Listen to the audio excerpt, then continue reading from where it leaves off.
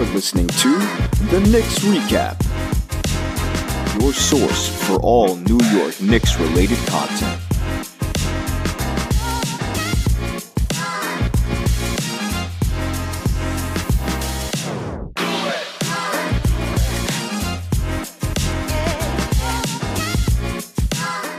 After 19 seasons, one of the greatest Knicks of all time, Carmelo Anthony, has retired. We're going to talk about that and if the Knicks should retire his jersey at MSG. We're also going to look at the contract situation of Josh Hart and Emmanuel Quickley, who's been rumored to both make a combined $175 million from the New York Knicks. We're going to talk about if that's realistic and if that's going to happen. And then finally, we're going to talk about these, in some parts, ridiculous superstar trade requests that we've seen floating around Twitter and Bleacher Report and all these other news outlets for superstars that the Knicks should go after. We're going to unpack all of that and a little bit more today. Let's get started. After 19 seasons, Carmelo Anthony, one of the greatest Knicks of all time, has chosen to hang him up and retire. He announced on Monday via video on all social media platforms that he was going to hang it up and call it quits on his NBA career, leaving his journey in the hands of his son. And it was such a special and beautiful moment. I know a lot of Knicks fans like myself would agree. Melo was one of the best Knicks to ever come here, to ever play for us, and we wish him the best in his post-retirement ventures. I know a lot of Knicks fans would agree with me with that. There's been recent reports actually from Ian Begley stating that there's strong support in MSG to retire number 7, Melo's jersey in the rafters. And you know what? How can you not? I get that certain times those accolades are saved for winning a championship and bringing that to the Garden. But I also know that Patrick Ewing's jersey's up there. And he didn't win a championship. But it was about the moments, what he did, and what he gave fans that led to that happening. And I think Carmelo Anthony falls within that same kind of category. During his stint with New York, he made the All-Star game every season he was with New York. Led the NBA in scoring at 28.7 points per game in 2012 to 2013. And finished his time with the franchise with averages of 24.7 points, 7 rebounds, and 3.2 assists per game. That's why you retire his jersey in the rafters. That moment where he shot that 3 over Luol Deng when they're playing Chicago and tied the game. What a moment. And he has many Melo moments in the Garden, not just that one, but for me, that was a personal favorite.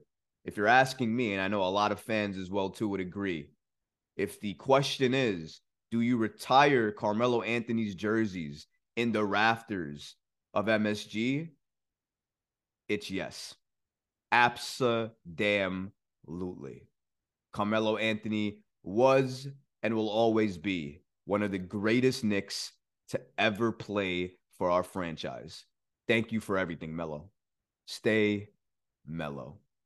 Emmanuel Quickley is due for a contract extension this offseason, and it could be a massive one. According to the Hoops Hype podcast with Mike Scotto, Steph Bondy, and my man Ian Begley, when they were talking about Emmanuel Quickley and the floor for his contract, they said it was in the neighborhood of $80 million. And it could reach all the way up to $100 million just for Emmanuel Quickley. Now, for all intents and purposes, Emmanuel Quickley has done what he needed to do during the regular season. He was one of the finalists for Sixth Man of the Year, right behind Malcolm Brogdon. During the regular season, he averaged 14.9 points, 4.2 rebounds, and 3.4 assists. And again, he was a finalist for Sixth Man of the Year.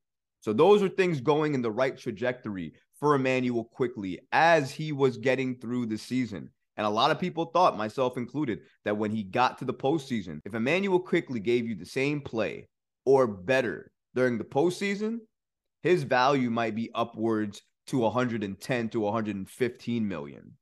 That's how important the playoffs are. But his playoff performance and his lack of a performance in the playoffs really not showing up like the sixth man of the year that we saw for most of the season really hurt us, really gave us a disadvantage when it came to the bench because Emmanuel Quickley was our bench for so long. And when you don't have production from your most important bench player, it's going to be hard to win games. And we saw that in the playoffs. So because of that, I think Quick's value has dropped a little bit because of his playoffs, collapse, if you'll call it that. So I think at this point in time, Emmanuel Quickley might get 80 million. I don't know if he'll make more than that. I certainly wouldn't want him to make more than that. And I think that the Knicks don't want to pay him upwards to 100 million. However, is that where the market is right now? Is an important sixth man of the year finalist candidate who helped us get to the playoffs, who helped us get that seeding. Is he worth 100+ million contract? Is that what we want to do with our money? Because remember, the New York Knicks only have so much cap room. Do you want to invest $100 million in a bench player?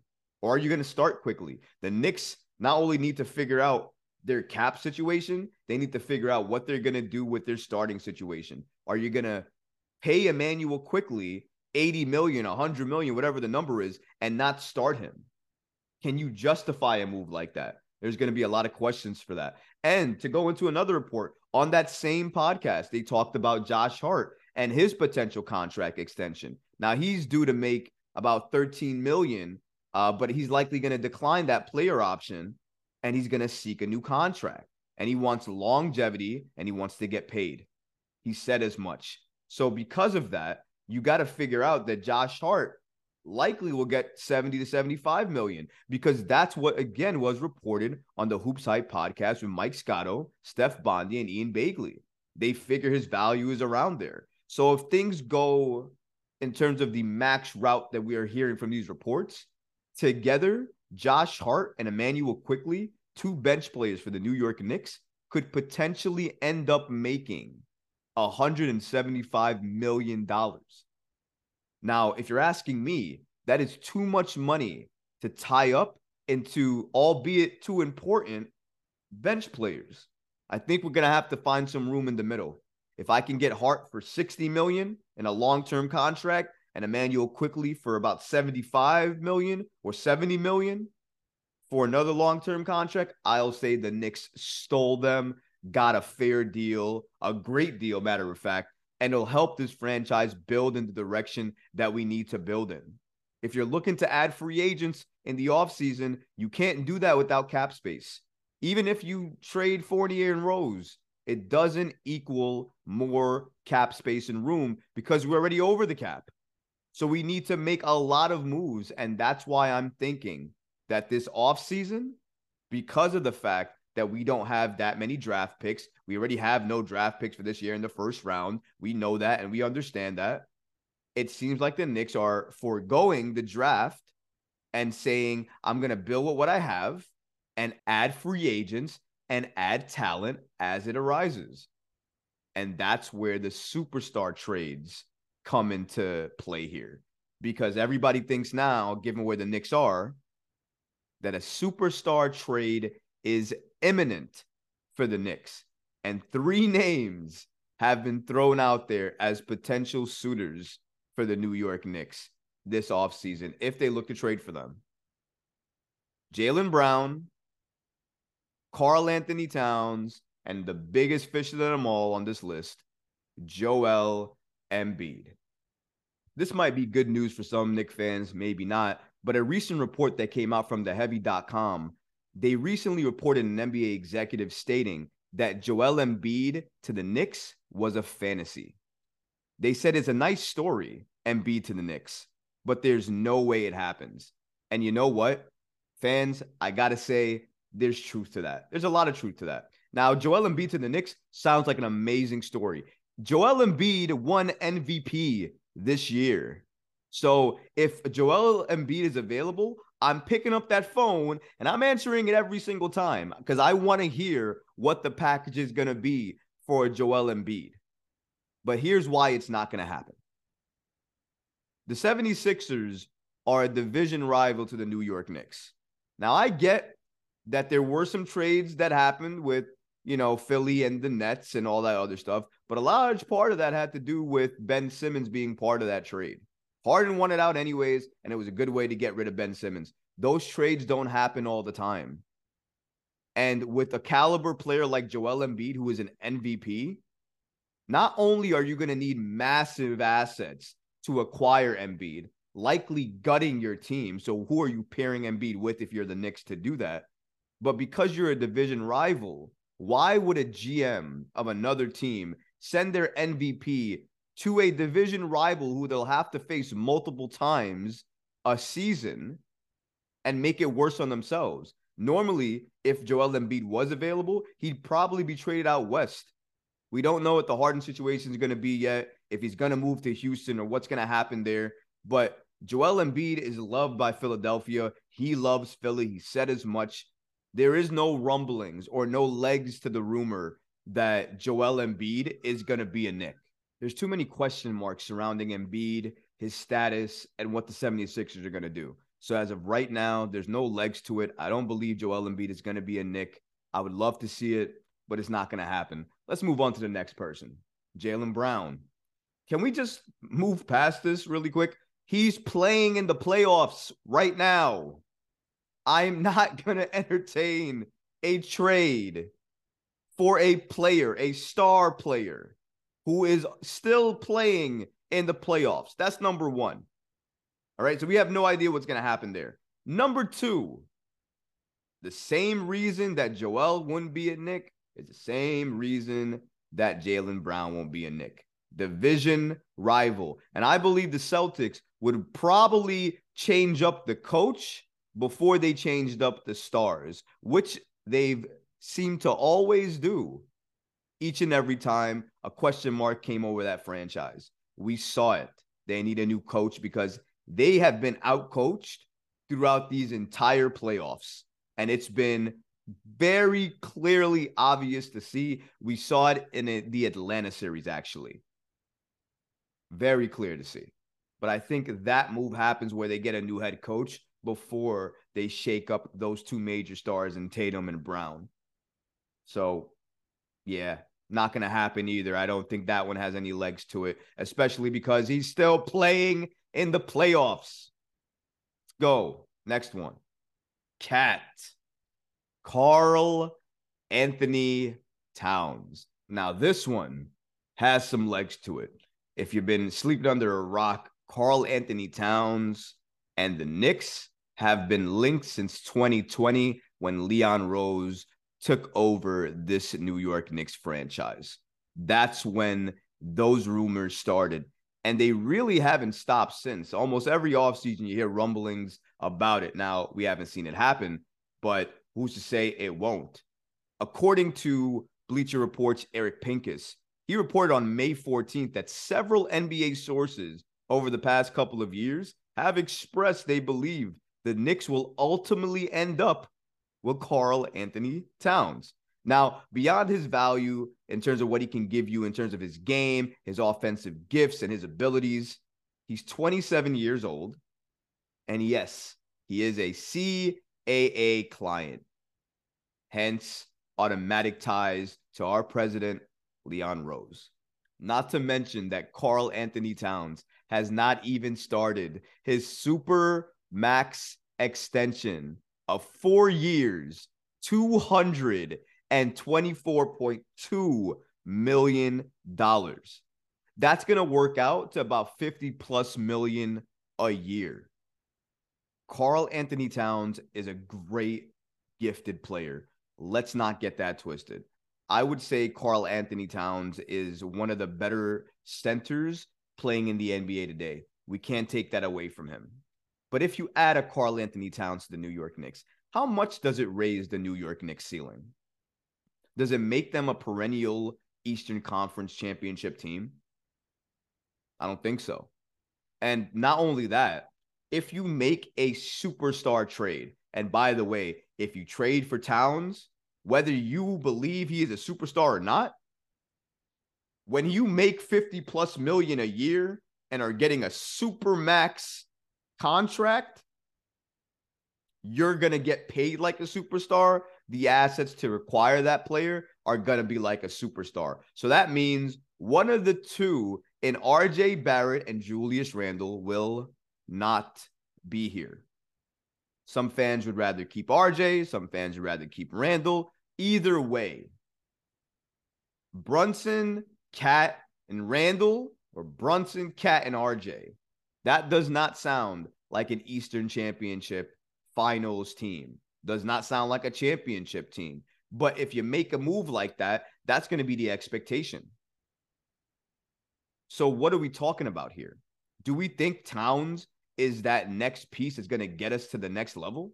Has he done that for the Timberwolves? Towns hasn't taken his game to another level.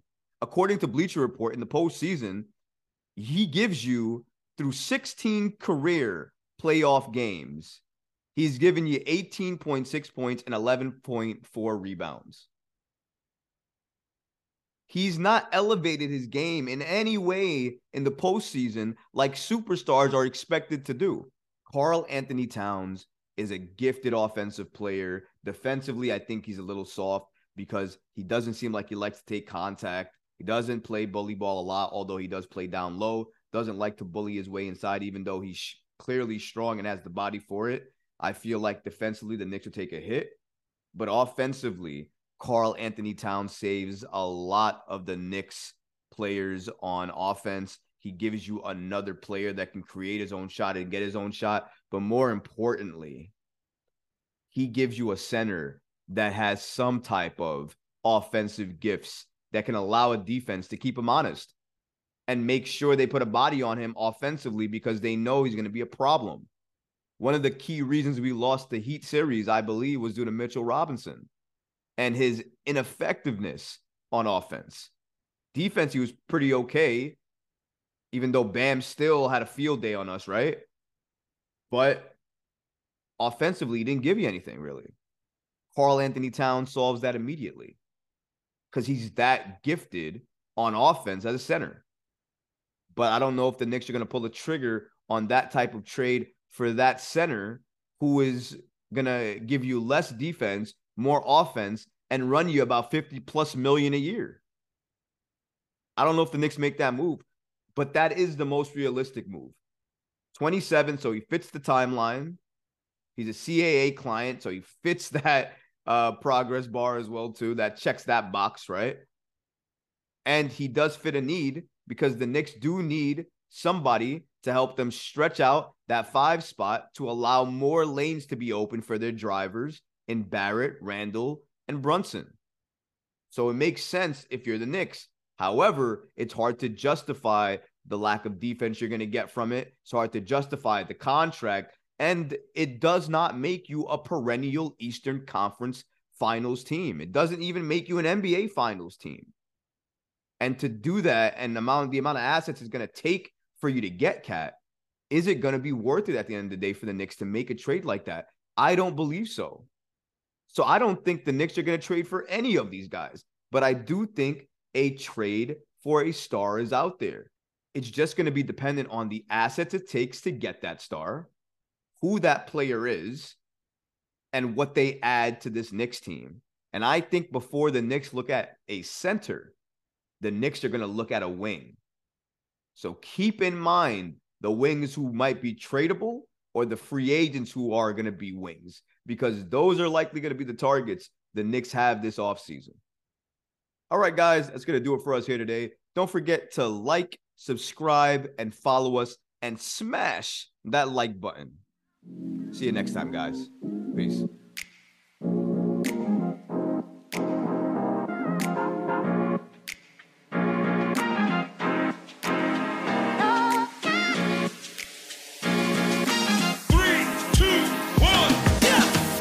Listen to new episodes of The Knicks Recap, streaming every Friday.